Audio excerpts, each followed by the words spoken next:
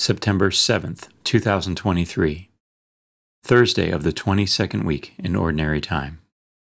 A reading from the letter of St. Paul to the Colossians.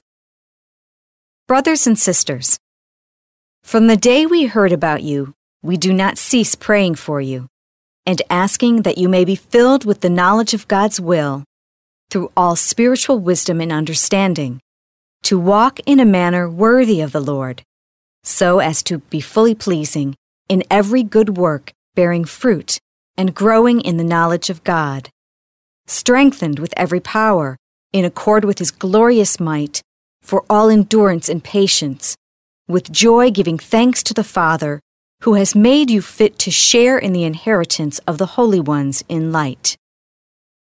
He delivered us from the power of darkness and transferred us to the kingdom of His beloved Son, in whom we have redemption, the forgiveness of sins. The word of the Lord. The responsorial psalm. The response is, "The Lord has made known His salvation." The Lord has made His salvation known. In the sight of the nations He has revealed His justice. He has remembered His kindness and His faithfulness toward the house of Israel. The Lord has made known His salvation. All the ends of the earth have seen the salvation by our God.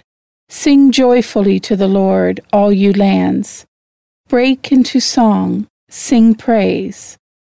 The Lord has made known His salvation. Sing praise to the Lord with the harp and melodious song. With trumpets and the sound of the horn, sing joyfully before the King, the Lord. The Lord has made known His salvation. A reading from the Holy Gospel according to Luke. While the crowd was pressing in on Jesus and listening to the Word of God, He was standing by the lake of Gennesaret. He saw 2 boats there alongside the lake. The fishermen had disembarked and were washing their nets.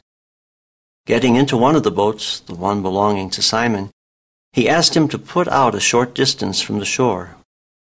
Then He sat down and taught the crowds from the boat.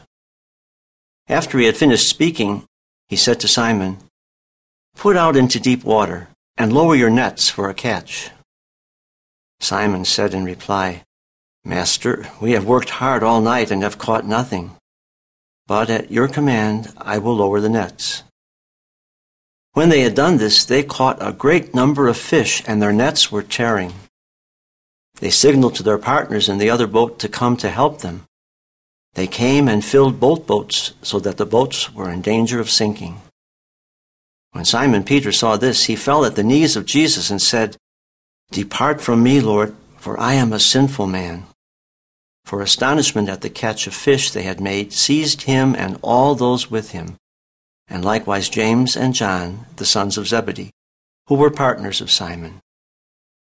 Jesus said to Simon, "Do not be afraid. From now on, you will be catching men." When they brought their boats to the shore, they left everything and followed Him. The Gospel of the Lord.